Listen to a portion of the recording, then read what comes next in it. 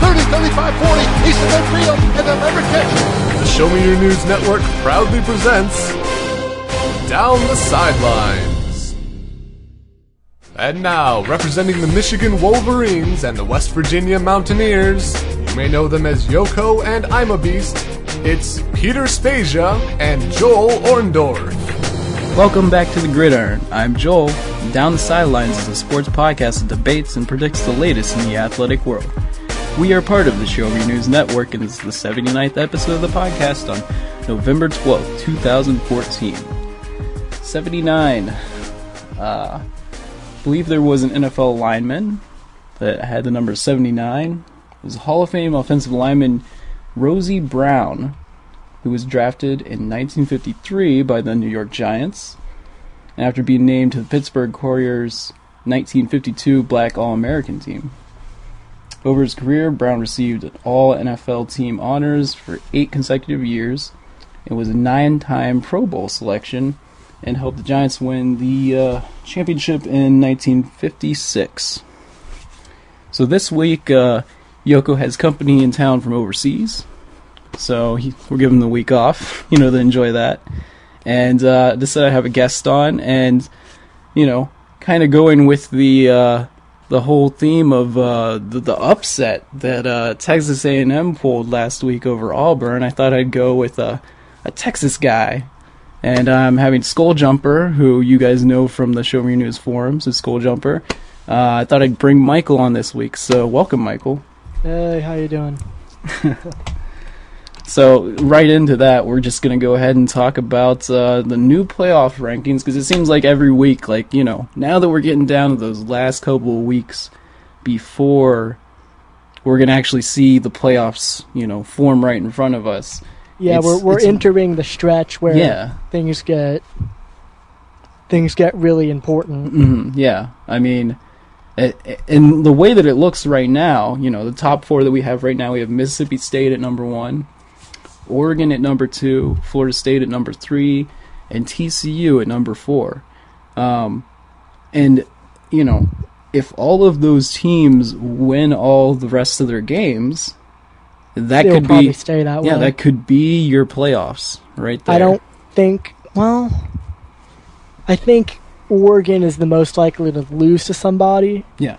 But unfortunately, I don't see FSU losing as much as I want Florida State to lose. Cause, with that schedule, it's going to be very difficult for them to lose. Well, yeah, and that's they're you know what they are? They're this year's Ohio State, because Ohio State was last year. It's like the cream puff schedule with a lot of good. Yeah, just a lot of good I would athletes. say that Ohio State definitely proved themselves to be a good team this past week. They still, their schedule outside of their conference, not very good, but they beat a good Michigan State team. So. Oh yeah, they did. Mm-hmm.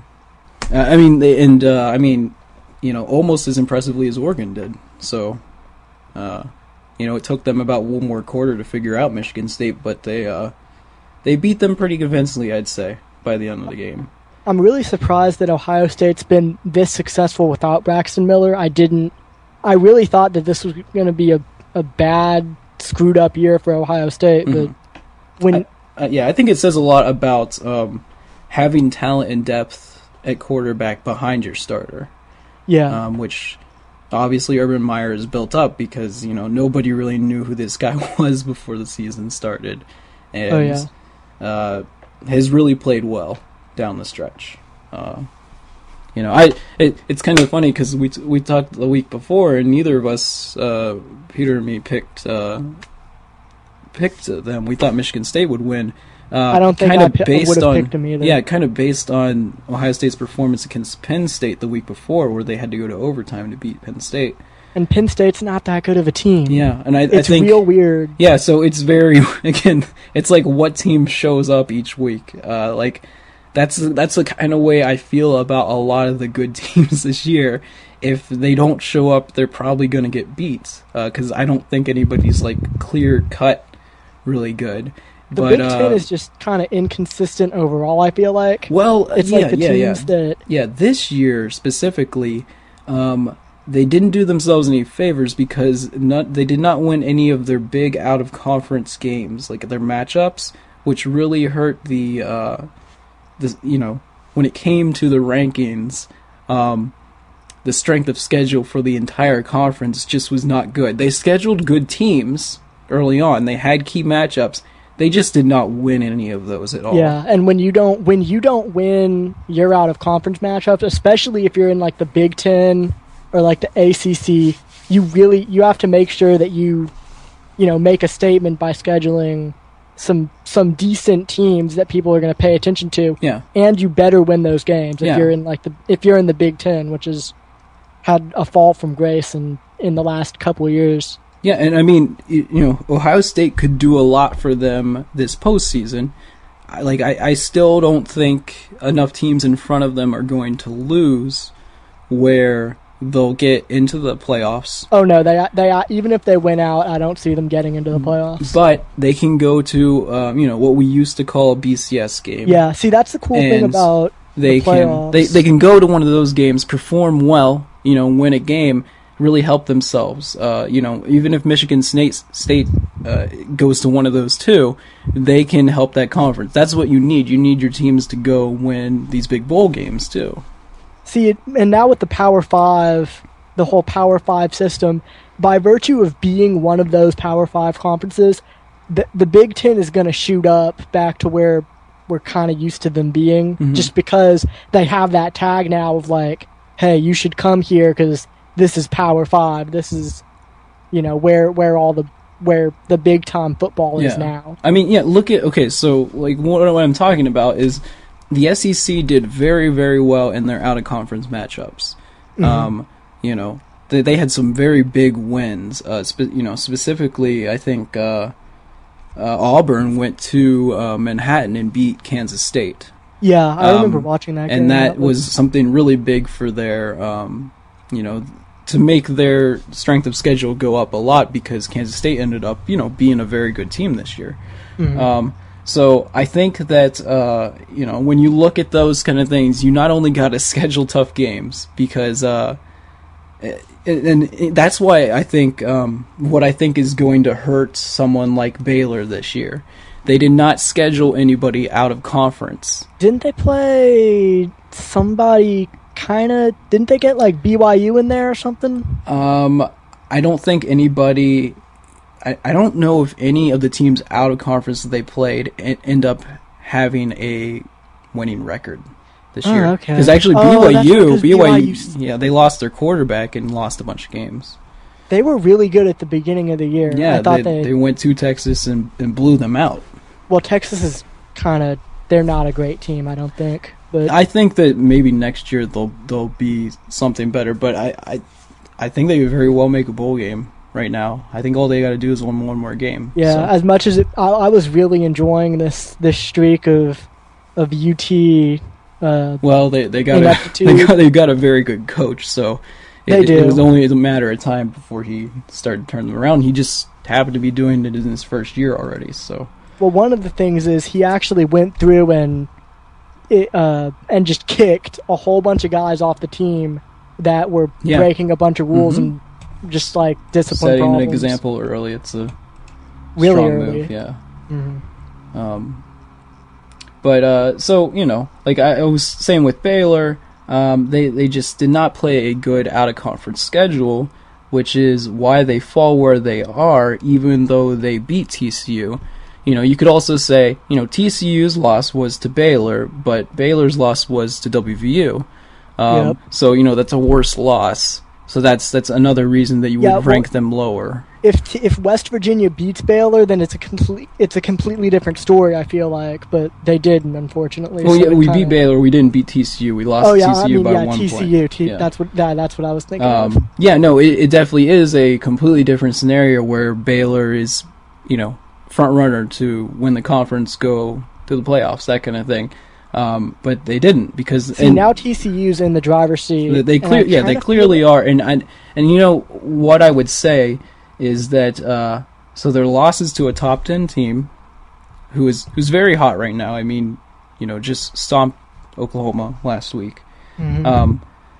They came to Morgantown. They won by 1 point, but the important thing was they won. That is really all they needed to do. They last week, I mean, probably one of the better performances of all the teams in the country. Going to, it was at home. They played Kansas State, but that game was not even close. And, it really wasn't. And coming into the game, Kansas State was a top 10 team. So, you got to be impressed with TCU. One of the only teams to put up 80-plus points in a game this year. See, I'm just surprised with when you look at TCU. I noticed a lot when I like flip through the channels and see them. A lot of those guys on that team are small. Like they don't have a lot of big, huge, 250 pound fast. Very guys. Fast. They leverage a lot on speed, especially like up front. I'll tell you this right now. I went to the game when we played them, and obviously painful to watch it end the way that it did. But they played 2 high safeties against us most of the game, and they only rushed 4 most of the game, and we could not run the ball against their front 4. So that tells you right there. That tells you right there. Their front 4 is pretty good.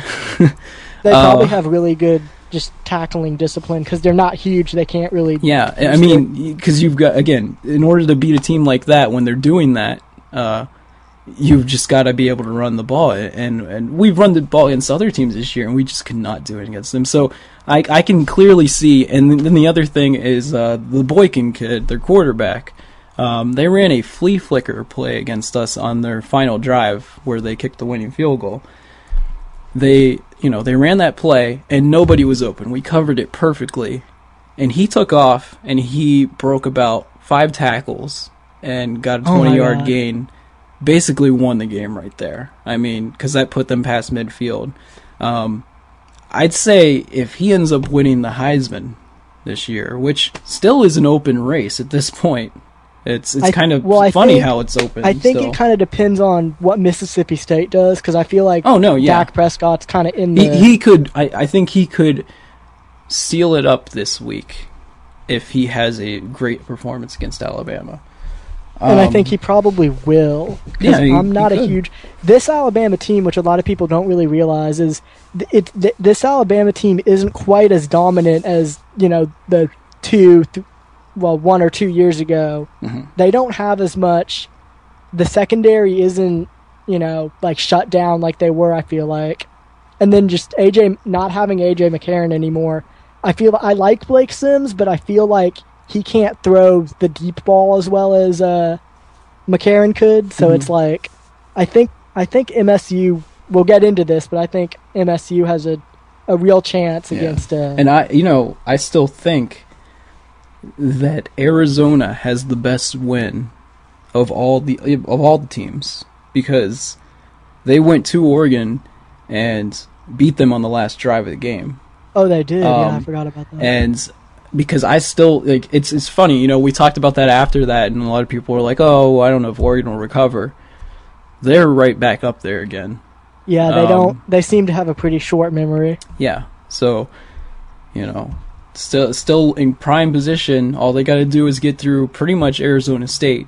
It's the toughest thing left on their schedule. Who looks great this year. Their defense is awesome. I mean, Notre Dame could not do anything at the beginning of that game. Yeah. Do you think that if Oregon loses, do you think a Pac-12 team gets in or to the playoffs? If Arizona State wins the rest of their games, I think they're going to go. I think you might be right. And that's because, again, I think beating Oregon is a great win. I think that's a really good win. It's a really good win. I think because they'll still go to a big bowl game outside the playoffs. But in Arizona State, I'd argue, has one of the better schedules in the country now because of that win over Notre Dame, and Notre Dame ended up being good this year. Mm-hmm. So. That the thing is that it's funny because that kind of hurt Florida State's out-of-conference strength of schedule when Notre Dame went and lost last week. Oh yeah, but that win helped Arizona State just as much. So Florida State has to win out, but the thing is, I'm looking at Duke in the ACC. That's probably going to be the ACC championship game. I think Duke, if they can get there, has a real shot at just messing everything up for Florida State. Yeah, I think right now we're gonna have everybody in the Power 5 except the Big Ten. I feel like I kind of feel like no matter what happens, it's going to happen because the whole point of this was to get away from ever having questions of the SEC having two things. The conference championship games are supposed to figure things out. They're supposed and increasingly you're not supposed to reward teams for not even getting into the conference championship games. That's just dumb. It doesn't. They're not there for a reason. I just remember the 2012. It was the LSU versus Alabama national championship game. Yeah. I'm just like, how did this happen? Yeah. It's supposed to prevent stuff like that. So I don't really. I don't know. It just seems silly. Like, you want a variety. You want people. You want all these teams who don't play each other. Because then it kind of feels better. I think it does kind of alleviate. Like, I think we're still not. I don't think that we're even close to deciding this the way that it should be. I think the playoffs should be bigger. They're not going to be though. Because of the way the school year works. There's a limited amount of time. The reason this works is because you can kind of squeeze it in before finals, but I just don't think you're going to get the university chancellors to agree to an expansion. So I think this is kind of the best we're ever going to get, and I'm kind of okay with that. Yeah, I mean, I don't know. It's I still myself like watching the other divisions play football more at the end of the year because they actually have a playoff, and I really like playoff football. So it I love it in high school, I love it in college, and I love watching in the pros. So, but I don't know, trying to because we didn't even used to decide national champions on the field. It used to be voting. So we're closer. I guess that's we're getting where there. We're going with that.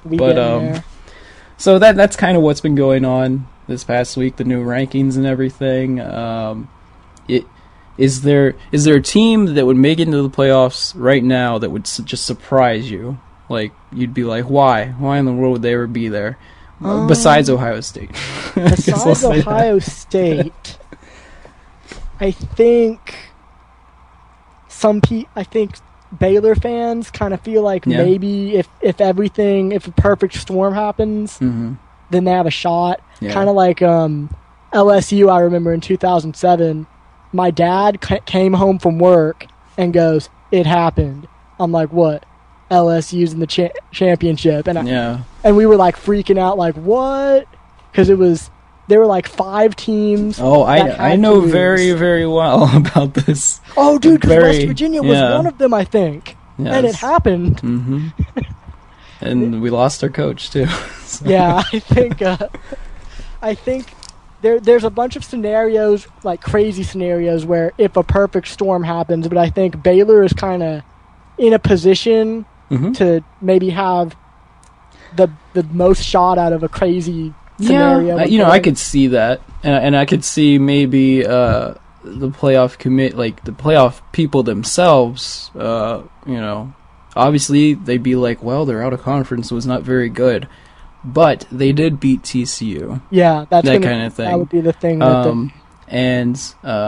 Just they're fun to watch.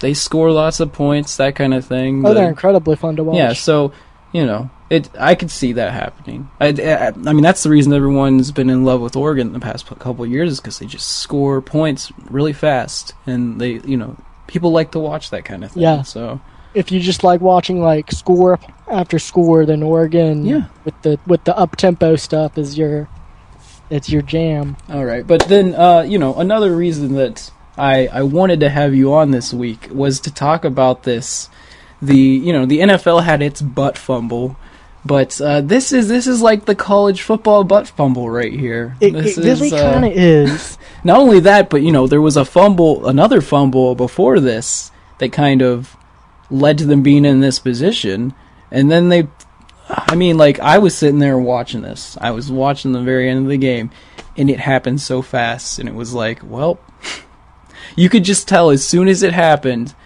that it didn't matter what, whatever they did at the bottom of that pile, that game was over. Because clearly, the Texas A&M defensive lineman he's right on the ball as soon as it's on the ground.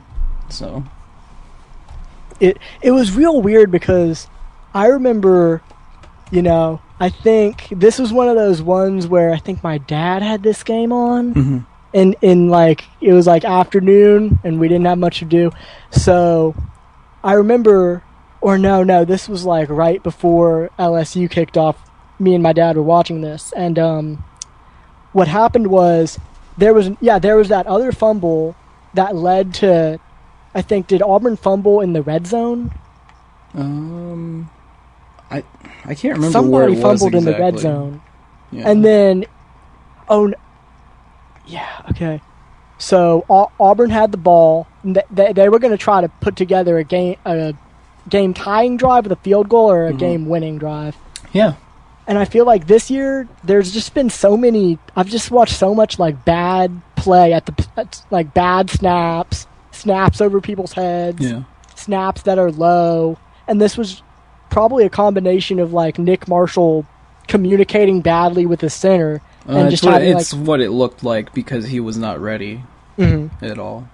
And it was one of those low snaps though, and then the A&M guys submarined just straight under and just were able to use their bigger bodies than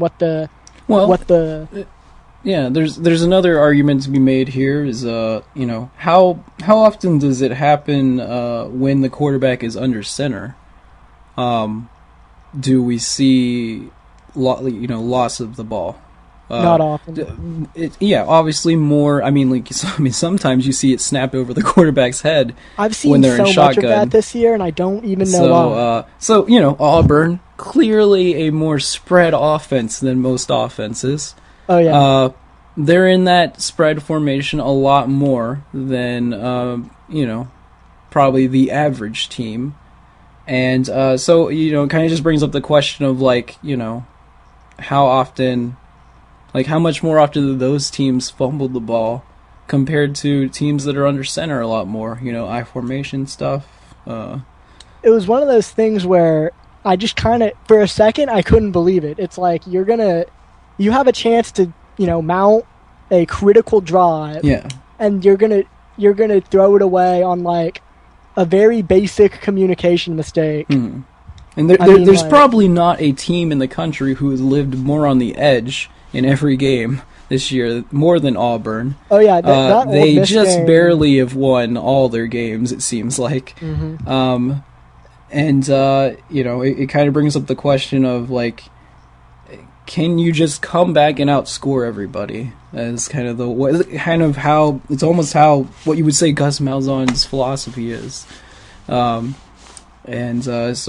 clearly their defense is not as good as it was last year.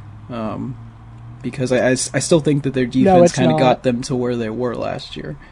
So it's I don't know. I just figured it was isn't as good, but I was really surprised that the Kevin Sumlin philosophy of our defense kind of garbage, but it's still but it works. Their defense won the game by far. Besides just the fumble recoveries, they put so much more pressure on.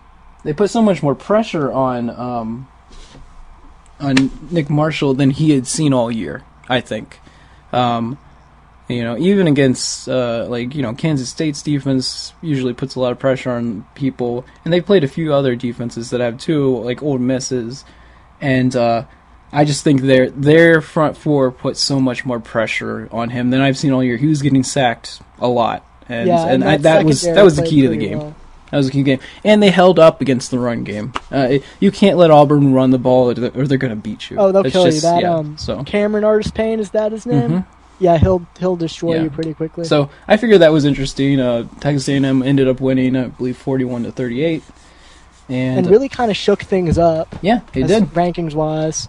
Yeah, and they helped themselves. They'll have a better chance at a much better bowl game. So. Yeah, see now they're kind of back in it because they have I know they have LSU at the end of the last game, and I can't remember if they. All they got to do is win, and you can jump up the rankings pretty fast. So. Mm-hmm.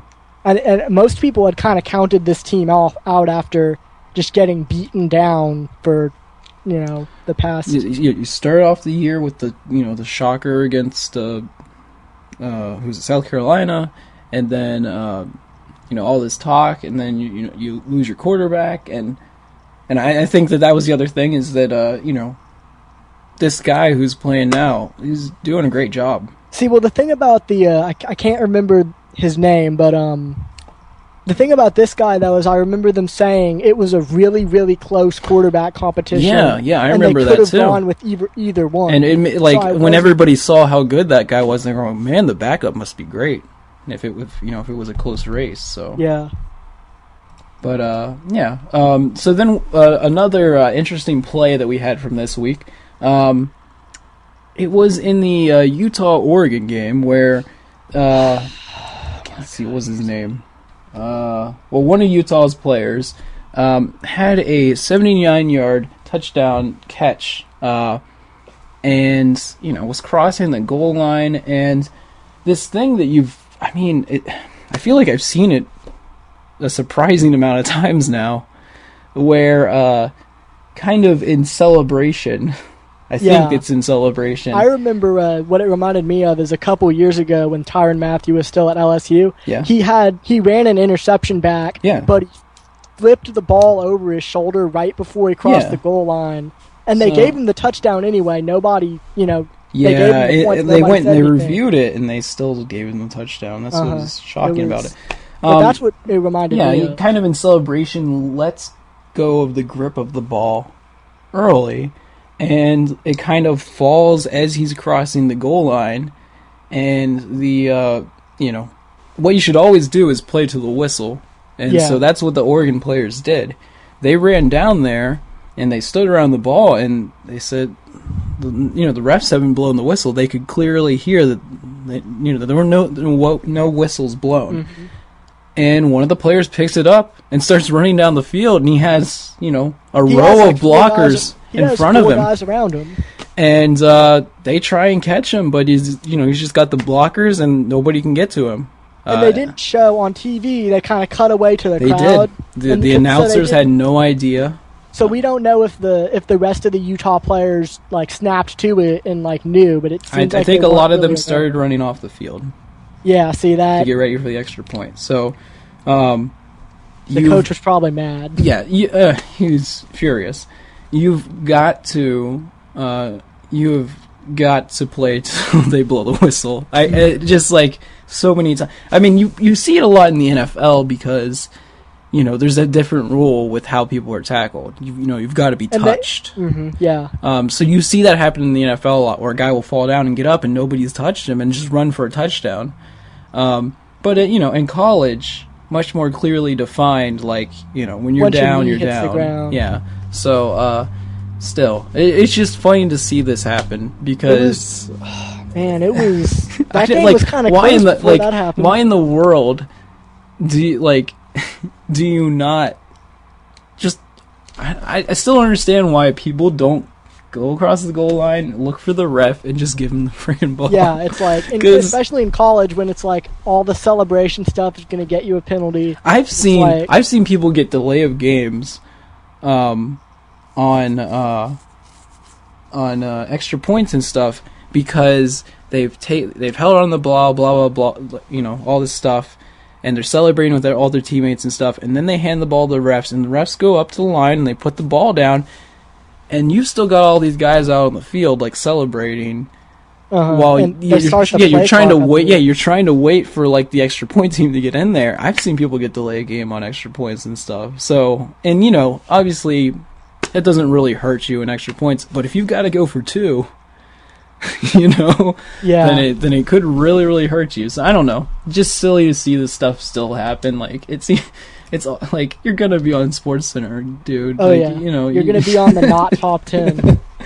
Oh man, and a huge momentum swing in that game too, because from Yeah, then on that's out, what Oregon happened. just took over, and that's what they do. They just, they score on you, and then they get the momentum, and then they just roll over you. So Once they're in a rhythm, it feels like you can't really do much about, their tight ends or, their quarterback or anything. Mhm. It's just, once they're in a rhythm, they're gonna just kill you. So that was interesting, and then like right around the same time that this happened, I noticed this Vine popping up on Twitter, and I was like, oh my god, like what in the world? Like when did this even happen in the game? I didn't see it. watched the It whole was game, I during the didn't see it. Alabama LSU game, and there was kind of like a scrum for the ball, I think it was just a scrum after the tackle kind of thing, where all these players are down there in the pile.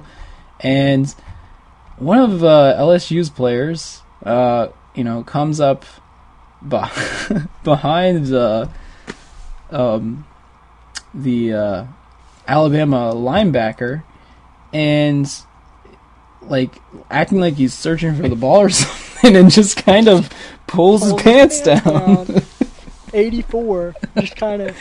And one of the best comments that I saw on this video, or this Vine, or it was just on Twitter, was it said, they're acting like they were Les Miles, and they said, "I said grass, not."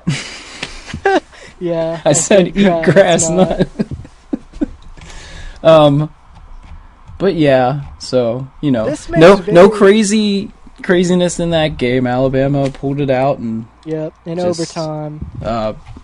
we'll talk about that in a second when we actually get to the games. But that's a good transition into the recap of last week's games. We'll start off with Baylor at Oklahoma. It was a 5.5 point spread, and Baylor blew the doors off of Oklahoma. Just not even close. It reminded me, I think, of last year when they played. I think it was kind of the same thing. Oklahoma's starting quarterback went out off the field, had to be taken off in a stretcher. For what? I don't know. I still don't know if they've actually said what it was, but it seemed like it could have been like a head or neck injury or something like that. I know that he had been like nursing a shoulder injury, but the way that they took him off the field, in like a neck brace, not letting him move it and stuff, kind of was, that's always worrisome. But that happened when the game was well out of hand, which kind of with not that much time left, which kind of made you think like, why is he even in the game? Yeah, if you know he has an injury Yeah. issues, and the game just is a lost cause, you should kind of. And Oklahoma clearly not having the season that everybody thought they would have, or they thought they They've would have. had issues playing in the later part of the year, I feel like, for a while now. I don't feel like they've been good in like November. Well, last year was the first time that they had been good late in a while, because they finished the year strong. They upset Oklahoma State to get into the BCS game, yeah, and then okay, they went to the Sugar Bowl and surprised everybody against Alabama. No, I didn't think they had a chance at all. And No, nobody did. And so, it goes from their quarterback having that just breakout crazy game against Alabama in the Sugar Bowl last year, and to this. I mean, you got to think that, I still don't know if they've said what's happened to him, but his season's probably over. probably. Yeah. So definitely not the season for them, but Baylor making, kind of a comeback, definitely their best win of the year so far besides the TCU game. We talked about their out-of-conference schedule not being good, but their in-conference schedule, their wins, very, very good so far. If they can go beat Kansas State, then that'll be another really good win for them too. That's gonna be a big game as far as playoff implications. definitely keep an eye on. Well, on Kansas State just too. has a brutal brutal in-conference schedule, going on the road to all the best teams in the conference. They just sometimes that kind of happens. Yeah, it showed last week when they had to go to TCU. Just not the same team when on the road. So, and then another just like big surprise, Notre Dame at Arizona State.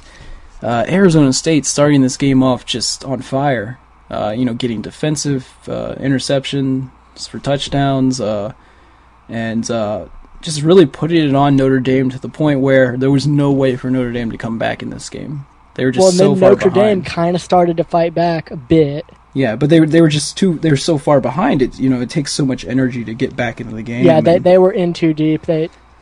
I still think that it points to Arizona State's defense, which is funny because, before the year, I'm sure, if anything, Arizona State, people were just talking about their offense, Oh, yeah. because their coach knows offense. That's what he's known for. But their defense is very, very good this year. And I think that it'll be an interesting matchup between them and Oregon.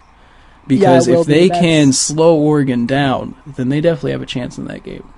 Yeah, and especially that's kind of the Pac-12 matchup of the year, because those are the only two Pac-12 teams I feel like have a shot at doing anything big this year. Definitely, and I think that it's very good for the Pac-12 that there's somebody else, because everyone thought that was going to be UCLA at the beginning of the year, and that clearly did not work out. Been awful.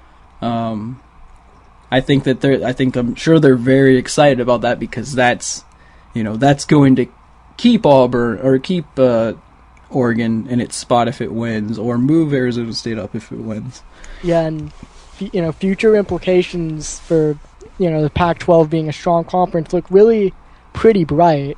The Pac-12 is probably thrilled that they won that game. Oh yeah. Notre Dame really hasn't been the same since they lost to Florida State. Yeah. I think that was a big momentum killer for them. Yeah, I think that, it just like Florida State has done to so many people, come out in the second half and make adjustments. I think after that, and then the way that they lost the game to Florida State, I'm sure that doesn't sit well with many people. It was the correct call, but I'm sure a lot of people wish the refs had turned their eyes away, which is sad, but hey, we can talk about that in another game. You've got to win the right way. And so then we had Kansas State at TCU, and just kind of like Baylor at Oklahoma, a real blowout against teams that looked like they were more evenly matched at first. TCU, clearly this was the game that they needed to get past, and the rest of their schedule was much, much easier. And that they made it through, and all they had was the one loss to Baylor at the very end of the game, and one would argue that if they played again, they might win. So it's I'll say this: even though we had a close game against TCU, I still think that they're very, very good. Because it got to the point where we could not do anything on offense against them. They completely figured out what we were doing, and I think that they have a defense that can make you uncomfortable and take you out of what you want to do. Yeah, their defense, what they'll do is they'll get up in your pocket if you're a quarterback and make you uncomfortable. Yeah. And make you run around. Yeah. And force those low percentage throws or dangerous interception throws. Definitely. And then on offense, they can do whatever they want. I mean, they can run the ball, they can throw the ball. Their quarterback can run. I mean, everyone on this team can run. Yeah, everyone on both sides of the ball is extremely fast. Everybody, we're used to seeing TCU teams have, dominant defenses, but what we're not really used to is the explosive offense that they've had this year. And that kind of really makes them a threat against anybody. And I feel confident in them going, and if they make it into the playoffs, I feel confident they could play with all those teams. Yeah, they can. I think they can beat just about anybody, which is weird when you consider how much size they don't have. Yeah, it's just they got a lot of speed, and so it's interesting to see how that's worked out so far. just came into the conference like 2-3 years ago, and they're already making waves. I think we kind of started to see it at first when I think was it the year before they went to the Big 12, they played Wisconsin in the Rose Bowl, I think, and they beat them. And I think ever since then, people have like looked at them, even more seriously. Besides, TCU's been on the map. Yeah, besides when they, played Boise State that one year in the Sugar Bowl or whatever it was. Yep, I think it was the Sugar Bowl. Oh, maybe it was the Fiesta. It might yeah, have been. yeah, that was it. It was the Fiesta Bowl. So they've had some good teams in the past. I just think that their offense is kind of playing on like an Oregon like level this year. Yeah, it is kind of similar to that. I wonder if the guy that I knew in high school who played football at TCU is still there. Huh. I gotta look that up. Maybe. Then we had the Alabama at LSU matchup, which was a 6.5-point spread, and Alabama wins by 7 points, covering the spread after really just almost blowing the game on a fumble late in the game, I mean, close to their own goal line. They fumbled in the red zone, and see, it was me and my parents were watching this game, and we're all just like, okay, that's it. Like, LSU with no running backs, Leonard Fournette is just going to, 2 carries in the end zone because nobody can hit, or Kenny Hilliard, really. Like, either of those guys are like battering rams, and they'll just run through you. Yeah. But for whatever reason, they decided to throw the ball a lot, and Anthony Jennings, made mistakes as he's prone to do. And then not only after that, after Alabama holds LSU to a field goal, Alabama has a great drive. Oh yeah, to get a field goal at the end of the game, tie it up, go to overtime, and then just another great possession in overtime. I mean, perfect pass for a touchdown. So Alabama's just seems, if you've watched like their overtime games the last couple of years, they always seem to pull it off in overtime. Yeah, like it just doesn't seem like you have a chance against them. Not, I think a lot of people thought that maybe Alabama would win this game by more, because I don't know. I'm not really sure why. I think it was more like, LSU had their crazy moment, their crazy at home moment this year already with Ole Miss, this Alabama team, their offense is pretty good, but they held Alabama in check most of the game. They really did. It was not until those the last drive and then the overtime that they just could not handle that.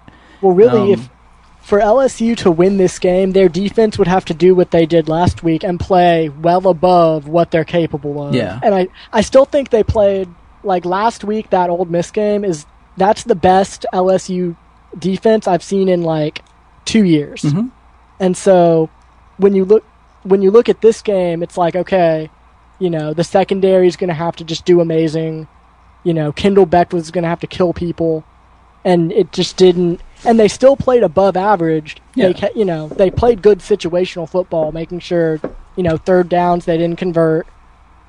But in the end, the war of attrition just kind of like fell down. The offense just didn't get first downs when they needed to in overtime, and they had to go. The whole game came down to one last play if we can get it into the end zone, kind of like the Mississippi State game. Yeah. But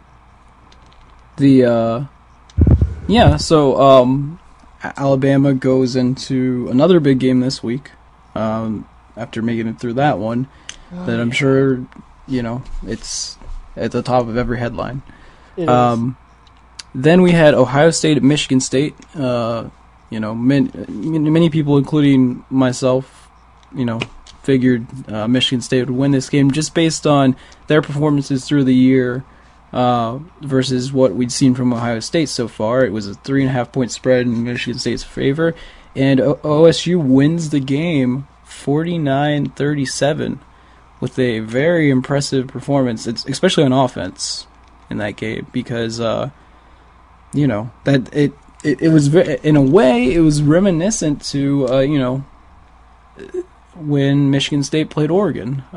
Still probably not quite as dominant all around, but at near the end of the game, I mean, when you would expect Michigan State to lock down and not let them score again, Ohio State just kept scoring. They weren't going to let them come back. Yeah, I think they did something that nobody's done in a while, and that's, drop a bunch of points on Michigan State and really challenge that secondary. And say, we thought that they had gotten better since they played against Oregon, but there's still weak points there. This is really a weird game if you think about the Big Ten, because Michigan State was the only team that had a shot at doing anything cool in the Big Ten as far as big bowl playoffs, games. Yeah. And now you wonder, this is a big win for Ohio State, but how much is it really going to do for Ohio State? Yeah, I mean, you got to think that people who, either way, they're just fans of the conference. They're not really fans of either team. They probably were pulling for Michigan State in this one, just because probably. You want to get a team in the playoffs. You really do. It's going to benefit. Your conference is going to get so much coverage, more money thrown their way, that kind of thing. And I just think that the Big Ten did not do enough for themselves early in the season, and in scheduling and that kind of thing. So I think they'll learn something from this. I think that what they're going to learn is that if you schedule these big games, you've got to find a way to win some of them. It was kind of shocking how many of those big out-of-conference matchups. You could point to, LSU, Wisconsin. I was at that game. That was nuts. Yeah, even TCU beat Minnesota. Minnesota's had a pretty decent year, but they didn't beat anybody out of conference. So it's just, and then, the same thing with the Michigan State-Oregon one. It's like you schedule these big games, and then Ohio State loses to Virginia Tech, who ended up not being very good. So you've got to find ways to win those out-of-conference games. And I think part of it is just kind of bad luck. Wisconsin probably, I don't know if they should have won that game against LSU, but it looked like they had everything in position. I think if they, had handed the ball off more to their stud running back, they probably would have. I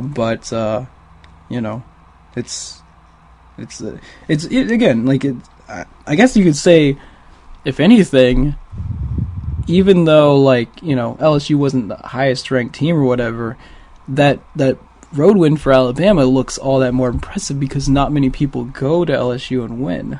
Yeah, really. There's always that. And I think a lot of times, I think when people were talking about when Baylor came to play us and lost to us, I don't think they get hurt as much by that loss because it was on the road. I think when you lose on the road, I think what I've seen from the rankings, the playoff committee doesn't penalize you as much anymore. Yeah, so. I think that's true. I think losing a game at home is going to look worse to those guys. Definitely. But I feel like West Virginia's kind of underperformed. Oh, definitely. Yeah. For me, anyway, because I remember when they played Alabama that first week of the season, they held up to Alabama, kind of almost pulled off an upset. Yeah. So I was kind of like, oh yeah, West Virginia, they're back. Yeah, I just figured that if you're going to upset Alabama, you probably got to do it at the beginning of the season when their quarterback doesn't have as much experience. So, and then, we have the other game that we mentioned a play from, the Oregon at Utah game. Yep. It was an 8-point spread, and Oregon wins 51-27. So, kind of what we would expect from Oregon. But there was, that big momentum-changing play. And you can't give Oregon momentum because they tend to score in bunches. And you give them a defensive touchdown, you're probably going to lose that game. I mean, that's just kind of the way they work. If they score a special teams touchdown, oh man, I don't even know what to say. It's probably over, man. So you've got to find a way to not give up big plays against Oregon because they thrive off of that kind of stuff. Let's see. Our extra point this week was Virginia at Florida State. It's a 19-point spread, and Florida State only wins 34-20, so they don't cover the spread. Yeah, this spread was probably it makes sense because, they're like, they're in the top 5, but when you look at how Florida State has played, I mean, they've had some real close calls against not great teams. Yeah. And this wasn't a close call, but it's, definitely not a 19-point victory. I honestly think it reflects in the rankings. If you notice this week too, they're at number 3, even though they're undefeated, because people are more impressed with what Oregon has done in their wins, and they aren't penalizing them as much for their loss against Arizona because they lost on pretty much the final drive.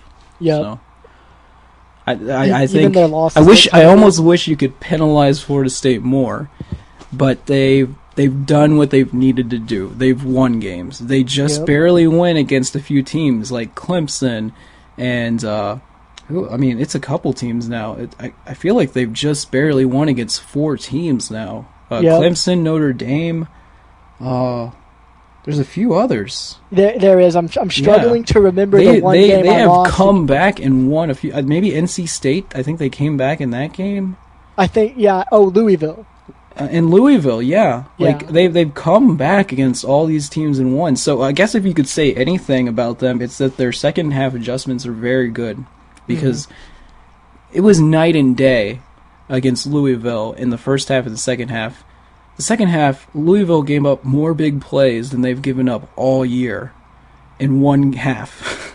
I think Jameis Winston, if you give him open receivers at all, he'll just destroy it. Yeah, it seems like, because when Notre Dame was playing against them and they were blitzing and stopping the run and getting pressure on him, it was working. But in the second half, they ran those more shallow routes, and when they blitzed, they made them pay for it, and somebody misses a tackle and it's a touchdown. So that's what they do. They make very good adjustments in the second half, and they figure out how to move the ball on offense, and that's really all they have to do. As long as they win out, they're going to be in the playoff picture, and I don't really see them going very far if they get to the playoffs. I think they kind of lose that first playoff game.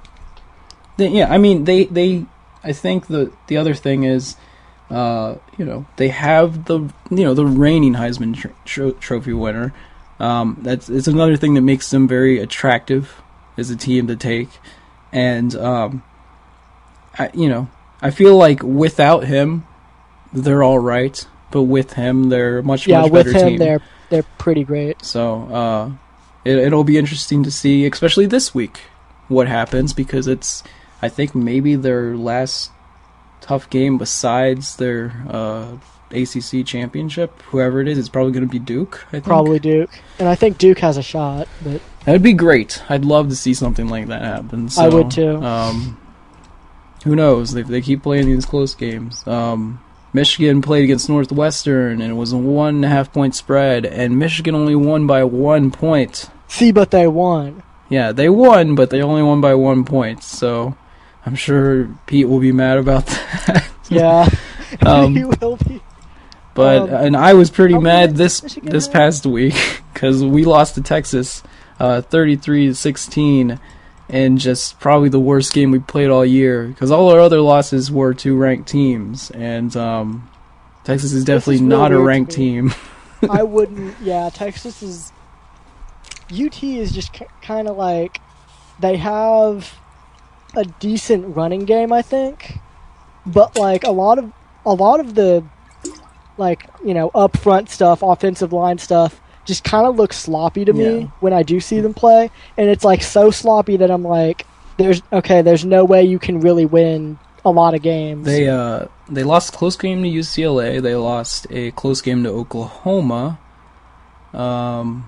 Trying to think. They lost a lot of close games, it seems like. Baylor. Very close game with Baylor. So, there's something there. I'd say that their defense is actually pretty decent. I think it gives people trouble. The problem is they lost their starting quarterback at the beginning of the season. Yep. And it's kind of been trying to figure things out the rest of the year on offense. And I think, I definitely liked what I saw from them on offense this week. I think if they could finish the year strong, go to a bowl game, That would be big for that program. It too, would be. People like friends I have who go to UT are like, it's been like, man, this team has just been bad. And like, they below have another expectations. very good recruiting class coming in next year already. Oh, so, they always do, man. They always do. I'm sure there'll be more Florida players this year because Charlie Strong has connections down there. That's how he got very good players to come to Louisville when he was there. And then we'll move on to the NFL. In Week 10, we had Dallas versus Jacksonville in London, and Dallas covered the spread. They covered the 7-point spread, 131-17. Jacksonville is kind of an abomination. They're never fun to watch. It's like the worst football you can see. If you want to see the worst execution that there is, you turn on a Jaguars game, and that's kind of. I didn't see any of this game, but I imagine we got some of that here. Yeah, I figured this would be a get back on track game for Dallas because they really need to get back on track because the Eagles are sneaking up on them. Oh yeah, they are. And it's funny that like they kind of went from the position they were to where they were just from a few games. So it'll be interesting to see moving forward once they play against teams with more of a pulse, what they look like when they come back out on the field again. Because I thought this was one of those games where if they didn't really want to throw the ball much, they didn't even have to. So. Oh yeah, I mean those Jacksonville defensive linemen are not good. Mm-hmm. You don't really have anything to worry about if you just want to like run the ball all over them. Yeah. Okay, and then we had Kansas City at Buffalo. It was a 1.5 point spread, and Kansas City wins 17-13, so they cover the spread. This team is weird. And by that I mean Kansas City. This team is like, last year they were very good. Mm-hmm. This year, with I believe most of the same players, I don't remember seeing like a bunch of turnover with this team. And they've been okay, kind of skirting the line, I feel like. Yeah. Alex Smith is kind of still a question mark as far as like how good is this guy? Yeah. Good enough for a contract extension, apparently. Mm-hmm. I mean, and then Buffalo with, I think, EJ Manuel is still benched, I believe. I think so. I haven't really I watched thought enough they were of them really to know. banking. I thought they were really banking like EJ Manuel is the future. He's the guy, and now not so much. I don't know. Yeah, I think anytime you rush quarterbacks into things, it kind of like it's hard for it to work out sometimes. Not everybody's built to go right in the NFL, Yep. So a lot of people that was a very surprise pick. Yeah. With the amount of quarterbacks that were still out there, a lot of people were like, "Whoa, really? This is who they're going with?" But they, it's just who. A lot of times, it's just like one team's got to be like, "Yeah," and then you go a lot earlier than you were expected to. Yep. Then we had Pittsburgh at the New York Jets. Was a 6-point spread, and the Jets pull the upset. This is on really the Steelers. surprising. The Jets have been bad for the third all week year. in a row. I didn't catch the game, but it did not work out this time.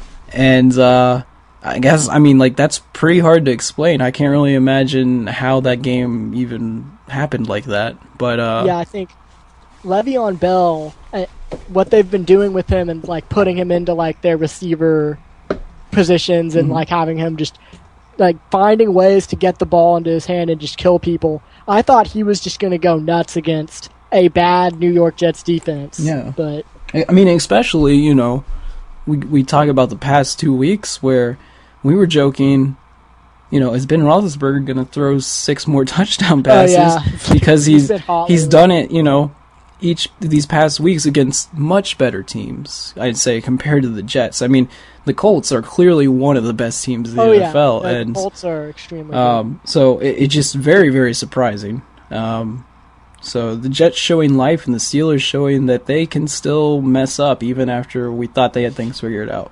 Yeah. Then we had St. Louis and Arizona, which is a 7-point spread, and Arizona wins 31-14. Still looking How like is Carlson Palmer still playing football? I don't know, but they're Don't get it, looking man. pretty good and looking like one of the best teams in the NFL still, with that record and some of the wins that they have. I mean, Which is surprising because I didn't think Arizona was going to be like a playoff team. yeah, trying to go for that 1 seed in the NFC, which would be pretty big. That's nuts. That's so weird. It's Especially Arizona. in that division. Or Yeah, in that division specifically, which a lot of people believed was one of the hardest ones, but not really because of Arizona, more because of Seattle. Well, because of Seattle, and we thought San Francisco would be decent, but this year those teams clearly not the same teams that they were before, and Arizona looking very good, in great position right now. All they got to do is keep winning, and having that division lead too in the games it's especially considering some of the other teams that are in first place in their divisions. I don't really think they have that much to worry about. Yeah, I agree. I mean, I don't even want to talk about that one division because it's so bad. Which one are your? The NFC South. Oh, NFC South. Yeah. Gosh. Yeah. Tampa It's Bay. just ridiculous. Smith. But hey, Yoko, there's still a chance. There is still a chance. He was saying before the season, and one of his Super Bowl picks is the who is it? It's the Saints. Yeah, that's a lot of people. That was a lot of people's pick. And there is still a chance because their division is so terrible. Yeah, I'm somewhat of a Saints fan, and I gave up on this team, and then subsequently regained interest as they kind of picked it up. I wonder if we'll see something kind of like when who was it? The Saints played the Seahawks a couple years ago, where you've got that. The higher seed playing against the lower seed. Yep. And just crazy upset. Who knows? Something like that could still happen. So all you gotta do is get into the playoffs. That's all you gotta do. Then we had Chicago at Green Bay, and just Chicago just completely falling apart. Jay Cutler is dead to me. It was a 7.5 point spread, and Green Bay wins 55-14. Put up those fantasy numbers. I picked Green Bay Chicago a couple times at the beginning of the year because I was like, this is the year, Jay Cutler, breakout year. Because I kind of liked his mechanics and just overall stuff. I was like, eventually one day Jay Cutler is going to hit it big, and I thought this was his year. Yeah. It's not even close. This team, the Bears are just Green Bay at home, a real monster. It seems like it continues to be a trend where they just score. I feel like you can give them 10 more points at home. I don't know. I feel like it's like they just like doing the Lambeau leap so much that they score more. Yeah, I don't even know how to explain it. Leap. Yeah. So very interesting, and they put up video game numbers at home sometimes, and it's just another example. So another team that who knows what happens in the NFC. We're not really sure yet, but you'd imagine that if they got a home field advantage, that could be pretty dangerous. Oh yeah, they could be deadly. Then we had Carolina at Philadelphia, and not really too surprised by the score. It was a 6-point spread, and Philadelphia wins 45-21. Just still doing great. It seems like they haven't missed a beat. Yeah, Darren Sproles has been really, really good with Philadelphia. Mm-hmm. And it's kind of like Carolina. the new Westbrook there. He's kind of like the new Westbrook there. He kind of does the same thing. I don't know. I mean, they score points, and their defense seems confident enough to hold everybody down. So it's interesting to see what Chip Kelly, in the short amount of time that he's been there, has kind of created. And I don't think people expected the super popular college offense to translate so well to the NFL, but statistically it makes a lot of sense because it's like the more plays you can run, I read an article that basically there's a direct correlation with numbers of plays run and numbers of points scored. Oh yeah, I mean, You know. Baylor, I think, always leads the NCAA in that category, with Oregon a close second, and I'd say it definitely correlates. Defenses get tired. Oh yeah. So it's sometimes it translates into faster touchdowns, but still, if you're getting more plays off, then it feels like the time's gone longer. So yeah. I'd say it definitely impacts things. So this past week, Pete went 2-5 in college football. So hopefully next week he'll get that back up a little bit. And I went 4-3. That's pretty good. And then in the NFL, he went 4-2, and I'm back up to 5-1 after like some of the terrible weeks that I've had. It feels a lot better. And you didn't post, so I couldn't find what you. Yeah, I didn't post because I think he posted the thread like while I was at work. Yeah. And then like I forgot about it, and then once I noticed that it was there, it was too late. I was gonna say, did you mentally keep track? Did you do all right, or? I didn't mentally keep track. Okay, all right. No, not this week. Well, okay, how about this? Who did you pick in the A&M LSU game? There was no. Or no, not that game. The what was it? The LSU Alabama game. Who did you pick in that? Let's see. Who would I have picked? Yeah, in who that? would you have picked? I would have picked Bama. Okay, all right. Yeah. Okay. What about if? As I said, I don't think we had the spread, but the if you were picking A&M or Auburn, I would have picked Auburn. Okay. See, that's what. All right. I would have gotten burned there. Like I guess a lot of other people would have too. 'Cause, like everybody thought A&M was just kind of gonna, flame out. All right. So heading into this week for our pick 6, we're gonna start off with Ohio State at Minnesota, and I believe that Ohio State is favored by 12. And the game is on Saturday at 12 p.m. Eastern Time. So, who would you pick in this game? Let's see, who would I pick in this game? Minnesota's ranked. They've had a pretty decent year. This is probably the last test for Ohio State before the championship game. This is kind of tough because Minnesota's been hot, and they need... I think Minnesota really wants to make this would be somewhat a huge special win year. for their program. Yeah, it would be. They and could get it. Ohio State is kind of trying to hold it together. Yeah. A little bit. They're coming off a big win. I'm gonna pick. It's a big spread. It's a big spread. I'm gonna go ahead and pick Ohio State. Okay. Because I like that replacement quarterback guy they got. Yeah. And I think as long as if they can stop Minnesota from running the ball, which is very, very likely might happen, then I think Ohio State can, go nuts and kind of put together big plays and make it happen. Yeah. I think I'm also going to go with Ohio State.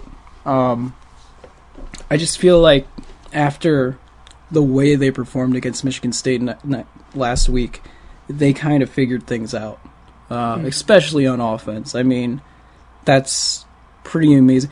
And then, the other thing I'd argue is that they did enough on defense to hold Michigan State down where they couldn't come back, even if they wanted to. Especially in that first half, they really, really limited them. They did not let them get a quick start.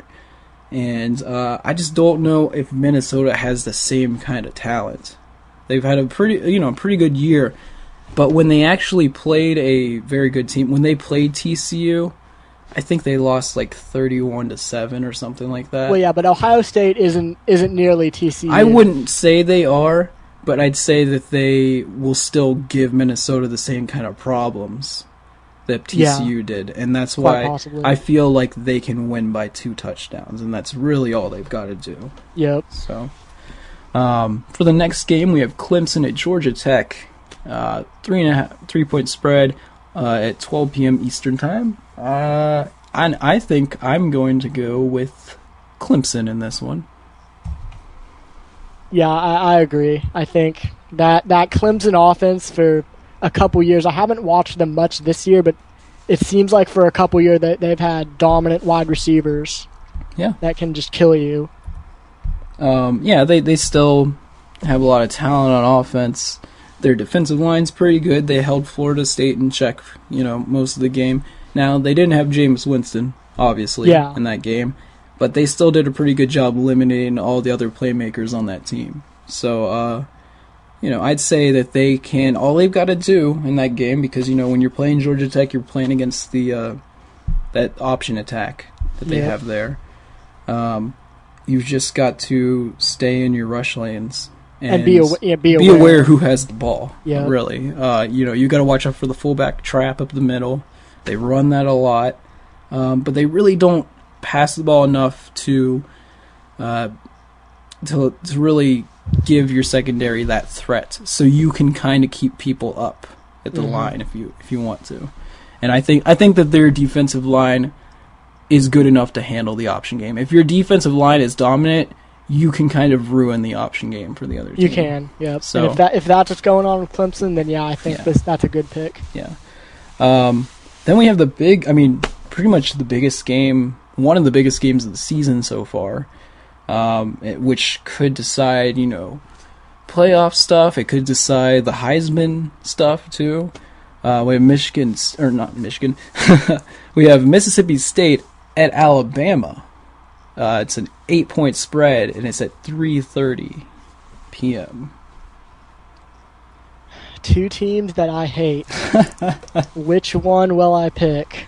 It's nice to see Mississippi State, in that position now. It is. It's different.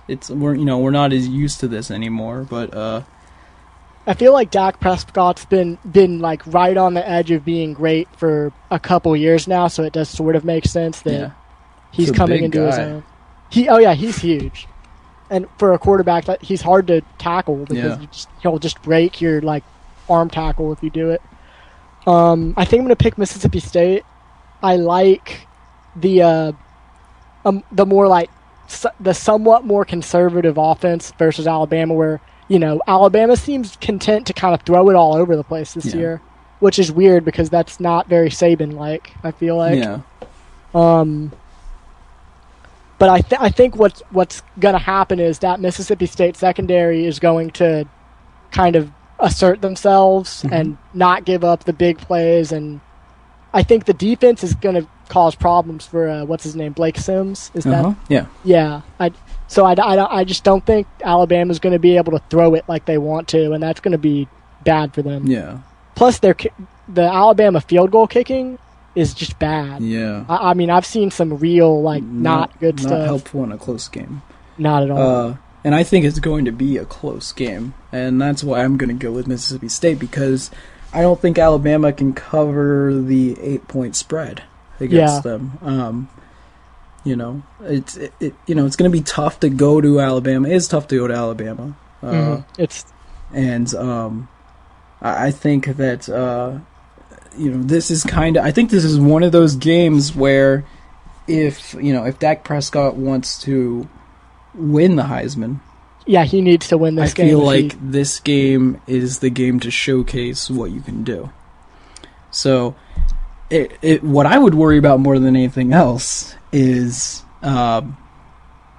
him playing maybe a little too tight or trying to make big plays because all the attention's on him, that kind of thing. Yep. So if he can just reel it in, because we saw this when Ole Miss played LSU. Trying to win the game at the end of the game that was so weird. Instead of getting in position for a closer field goal, I lost the game. So you can't do that kind of thing. You can't be like Bo Wallace and try and just chuck it down the middle of the field. You've got to play your strengths, and one of your strengths is running the ball right at him, and I think that they could have success with that. I think that he can run the ball against Alabama. And I think if they just stick to their game plan, they have a very good chance of winning this game. I feel like it's not going to be... I feel like a lot of people want it to be high scoring and stuff, but I feel like at least the trend that I've seen the last couple weeks, I don't think that's going to happen. I think it's going to be much lower scoring because, clearly, Alabama, early in the year they had one of the highest scoring offenses in the country, and I'm sure they don't anymore after the past couple of games they've had. So, it's going to come down to probably which quarterback makes the mistake first. Who gives up a defensive touchdown, something like that. So, but I like it to be a close game, so I'm taking Mississippi State. Then we have Nebraska, Wisconsin, which is a 6-point game, or 6-point spread, which is also at 3:30. And I think I'm going to go with Wisconsin at home. I feel like maybe that home field advantage is going to give them enough to, maybe, I still think it'll probably be a close game most of the game, kind of a back and forth, who's running the ball better kind of thing. Yep. But I think that they, kind of get control in the fourth quarter maybe and score late touchdowns to win the game. And again, like I said, all they need is a touchdown to cover that spread, so I think I'm going to take them. Yeah, I'm going to take Wisconsin. They've really looked pretty good all year. And Nebraska, I just don't really like it. Is his name Taylor Martinez? Is that the... Taylor somebody? Yes. Yeah, you're right. Yeah, I've just never really liked what I've seen from him ever. So it's, but I do like Wisconsin's run game, and I especially like it at home, so... Yeah. Badgers. All right. Then we have Auburn at Georgia. Auburn coming off that deflating butt fumble loss. And Georgia, talk about that loss they had to Florida that just I don't think anybody thought would happen. Trying to get things back on track here. And then is it next week that they get their running back or... Is it next week? I couldn't remember if it was this week or next week. If it's this week, this is a problem. Yeah, this week, I got to take Georgia. Yeah. If it's next week, I take Auburn. Yeah, because I feel like he's probably got to be worth at least maybe a touchdown even. I would say he just so. makes plays because I believe they had him return kicks and punts or something like that. Might have just been kickoffs, but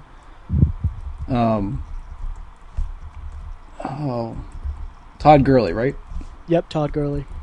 I believe that he is coming back. Okay. I believe he is. Which I think that's gonna change my pick too. Yep. Because I feel like I wanted to go with Auburn because again. They could, if they didn't fumble the ball, they might have scored at the end of the game and won another close game. And it's not surprising because they're in close games. That's just kind of their thing. And that's why it kind of felt like they were going to win because they've just done that so many times. But I don't know. Georgia at home, getting all that momentum with Gurley back. Yeah. I got to go with them. I got to go with Georgia. Mm-hmm. I'm going to go with Georgia, too, because, if Todd Gurley's back, he really, up until he got suspended, he just looked great. He just looked like, I'm going to run it all over you, and I'm going to break, 2 or 3 tackles along the way. Well, yeah, and I don't know. I mean, I guess, there's definitely some weaknesses in that Georgia team that we saw when they played Florida. Oh, they are. The Florida team that had struggled against pretty much everyone they played this year. Yep. So there's definitely something there to take advantage of if you're Auburn. But I feel like there's just a lot of momentum on their side, getting back their best player. And I feel like he's going to make some play that's going to change the game. So. Yeah, and I think he's going to allow them to put up enough points to where, the other mistakes that they make a lot won't matter. Yeah, I mean, because before all the stuff happened with him, he was in the Heisman discussion.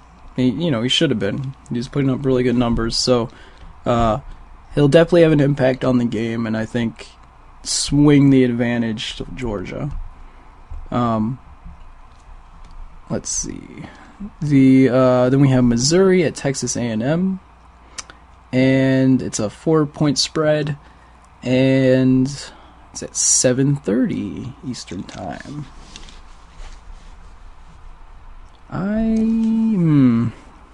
This is a tough one. Yeah. Texas A&M back in the rankings this week. I believe identical records. I think they're both 7-2. Is that right? Yep. See, the difference is Missouri kind of controls their own destiny as far as winning the SEC East, though. Yeah. I believe that is the case. Mm-hmm. And A&M coming off a big win. Yeah, but I mean, you think that'll give them momentum going in this game, coming back home? Kyle Field is hard to play in. It's pretty nuts over there. Yeah. But Missouri really, they really need this if they want to. Mm-hmm. I'm gonna pick A&M at home. I think they're going to score enough points to, I think the defense is kind of used to playing this role of we just need to do enough. We don't need big plays. We just need to force field goals every now and again. Okay, all right. So I'm going to take A&M. Yeah, I think I'm going to go with A&M too, being back at home. And I was just really impressed with the pressure that they got last week on defense, and quarterback looked great, so I can't really find any reasons not to take them at home. And then for our extra point, we have another Florida State game. Florida State at Miami, and the spread is 2 in the favor of Florida State, and that is your 8 p.m. game. Let's see. It's Florida State and Miami is the game we're picking, correct? Yes. Mm-hmm. Yeah. Okay. And U of H has a bye. Florida State is favored by 2. I'm gonna take Florida State. Mm-hmm. I feel like again, it's earlier in the week. I feel like that spread might go up as we get closer towards the game. It's kind of funny that it is so low. I'm wondering if that's just because it's at Miami. I've seen teams play at Miami before, and they usually do not sell out their stadium. So yeah, Miami's been really bad for a couple years. Yeah, so I don't know. I guess it's rivalry games. You throw the records out the window, but who knows? It just doesn't. That would be wonderful if Miami could do that for everybody. Yep. Oh, it would be. It would be awesome. I just don't think it's gonna happen. Yeah, it's just it's like it's almost like you've got to give them extra players or something just to help them out. Yeah. I think I got to go with Florida State too. That spread just feels like it's a give me. All they've got to do is win by a field goal, and I feel like they can. I feel confident that they could do that. I don't know.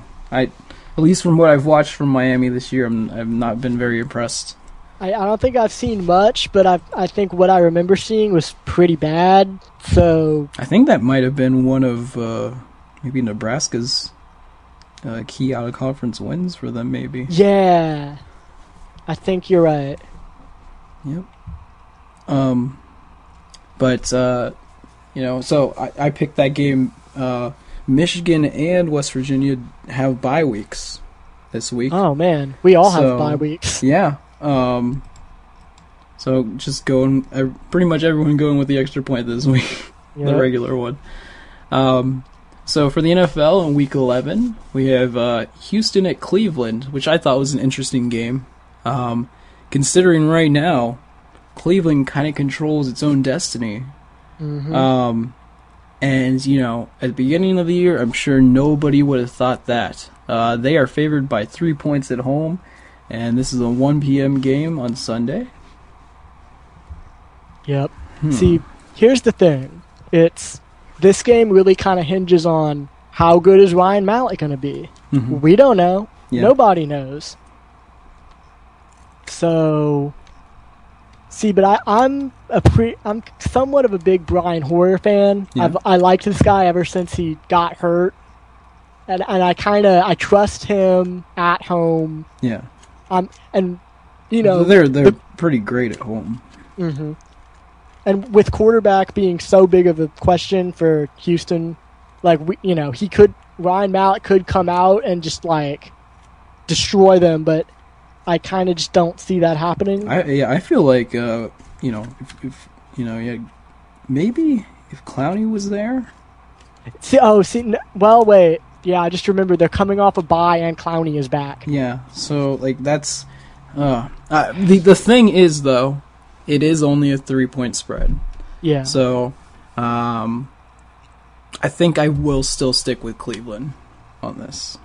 I think I'm going to flip-flop to Houston. I think this is going to be the first real game that we get to see Clowney in. That'd be great. I'd love to see what they both look like at this point in the season. I would love to, too. And I think if Houston wants to make a playoff one, they kind of have they got to start right now. They got to go now. Mm-hmm. And that's why they needed him back, 2 weeks ago. I think I'm going to switch it to Houston because I just remember they are coming off a bye week with Clowney. I'll go Houston. I'll probably regret it. I feel like, having those two players there is enough of a significant difference to actually impact the entire game. Like, I really do feel like that's why earlier in the season, before the season started, I really liked Houston because I felt like if they had both of them there, that defense was going to be a force no matter what, and quarterbacks were just going to be scared half the time because you can't block both of them. You can't. You can only double team one.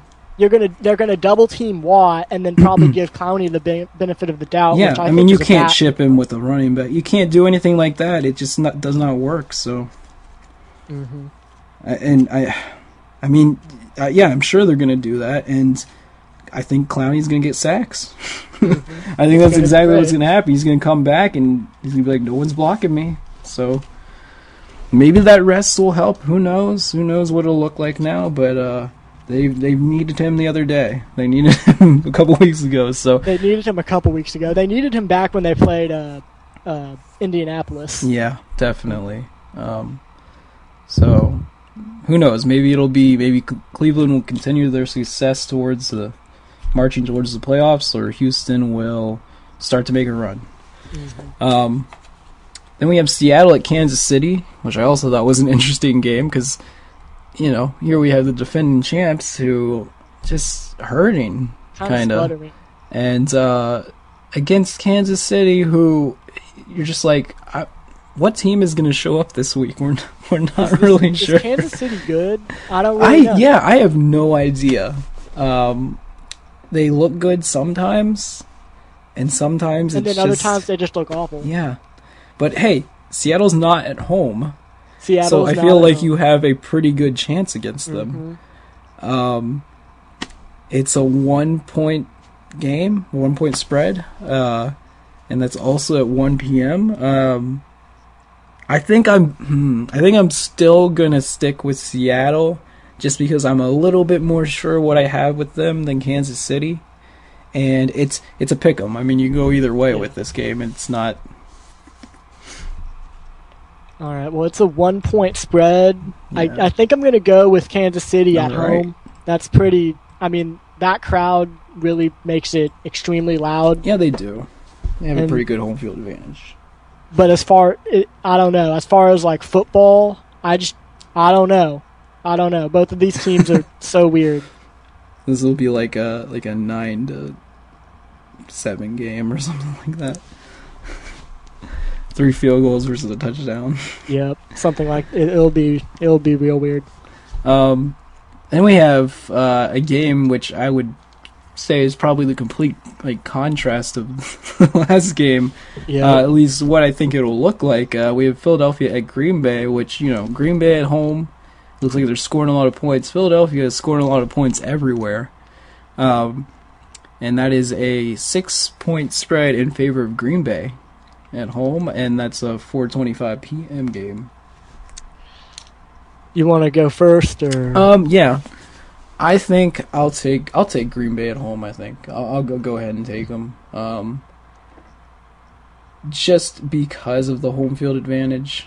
I feel like maybe, game all the way down to the wire kind of thing, and then Green Bay will get their patented touchdown late. I feel like if the game was on the road, I would definitely take Philadelphia. So, See, I would take Green Bay wherever they are. Okay. Because Aaron Rodgers has been like white hot. You can't stop him. Mm-hmm. You can't. I mean, and this is at home. I'm taking Green Bay. All right. We have Detroit at Arizona, which is only a 2-point spread in favor of Arizona at 425 also. Man, these are two really hot teams kind of coming together. I like Matthew Stafford. Is that his name? Yeah. Matthew. Yeah, okay. Trying to remember names. I like Matthew Stafford a lot more than Carson Palmer. Mm-hmm. I also like Reggie Bush, but I also really like Patrick Peterson. So I feel like because if he makes a big play, that could swing the momentum. Yeah. If there's like a defensive touchdown or something. And this is in Arizona. Yeah. Detroit has generally served me pretty well this year when I pick them. Yeah. I think I'm gonna pick Detroit. It would be a huge win for them. It would be. It's only a 2-point spread. Yeah. So yeah, I'm picking Detroit. All right. I think I'm going to go with Arizona at home. I just kind of like how they've played against some of the better teams a little bit more than Detroit. Yeah.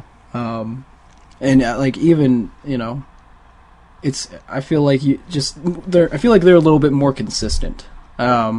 Whereas if Detroit doesn't necessarily show up, they don't always win. Like I feel like Arizona, a few games, like hasn't even played their best football, and they've still found a way to win. So, but again, I think it can go either way, and I think it's going to be one of those games that kind of just comes down to the last play or something like that, which would be really good to watch. So, but I think I'm going to take Arizona at home.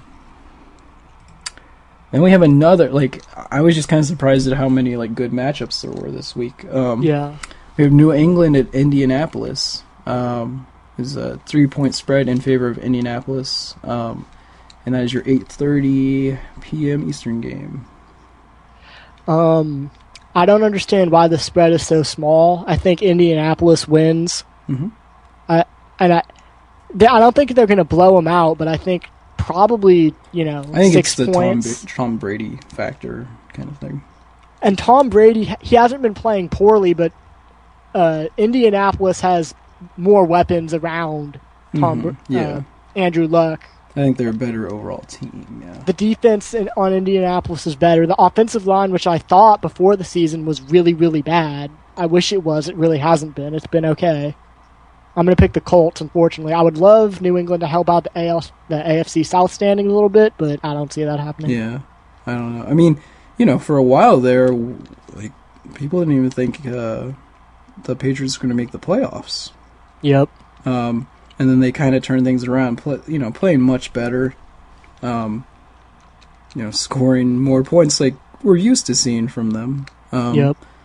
But I think Indianapolis is a very, very good team. I think they're one of the best teams. I think if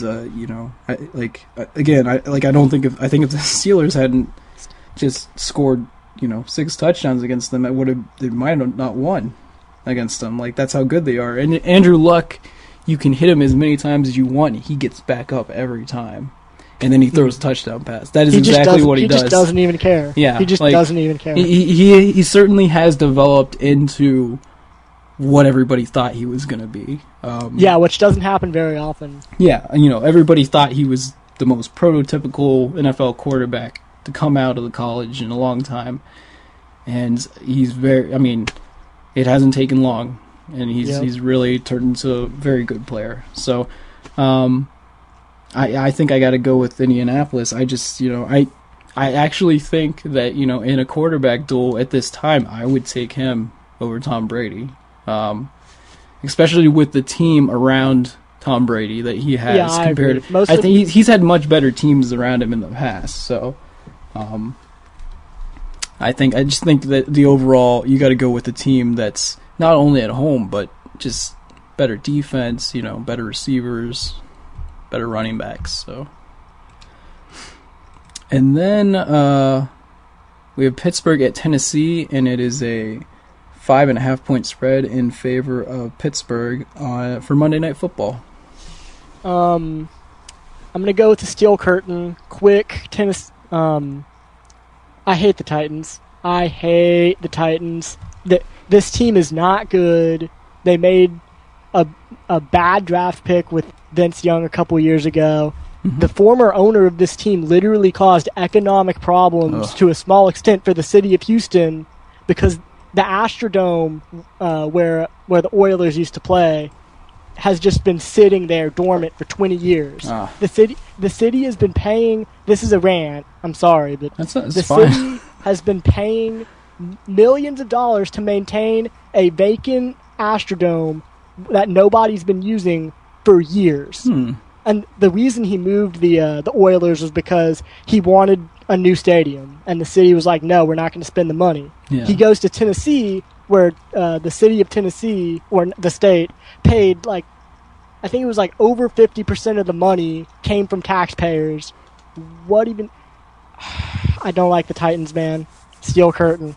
All right. I think I'm going to go with the Steelers to recover from a terrible loss to the Jets. Yep. I feel like, they still got to have those moments sometimes, but they're in the hunt for a, one of the two playoff spots from their division that I think I still think they're going to get. I still feel good about picking the Browns and the Steelers to make the playoffs. Cincinnati and Baltimore kind of falling apart at this point. I mean, at least considering how strong those two teams started off.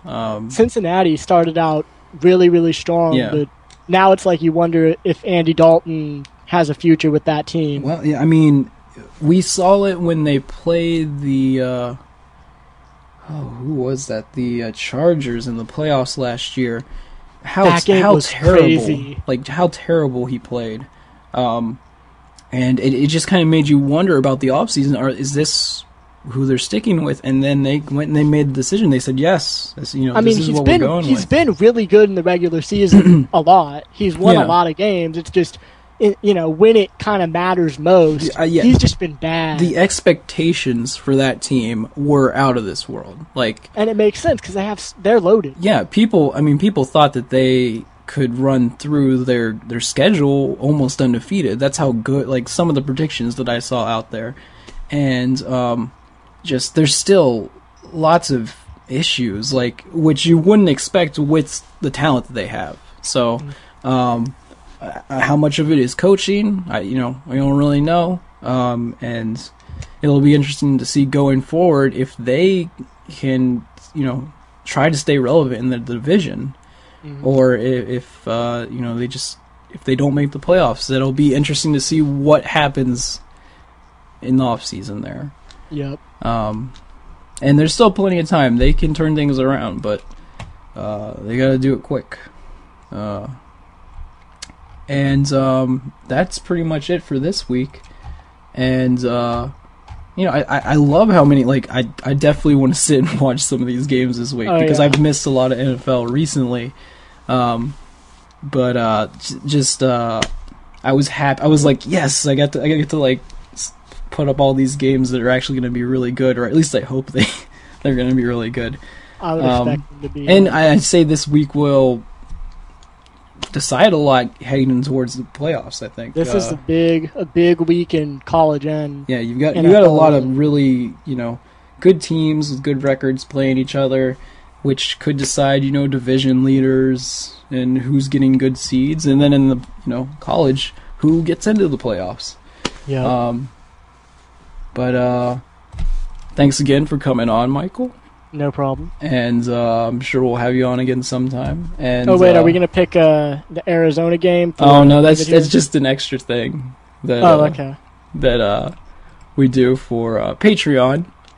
For people out there, if you donate to the Show Me Your News Patreon a certain amount of money, then Yoko and me will pick, we'll basically, whatever your team is, each week we'll go and we'll break down, like, their matchup with another team and try to just look inside the matchup a little bit and kind of give our, like, in-depth look into it. And David's been donating there, so we've been doing, like, a monthly or a weekly thing where we give him a breakdown of what Arizona's been doing each week, which kind of works out because, Rich Rodriguez was here for a while, and then he was at Michigan for a while, so we kind of know his coaching pretty well.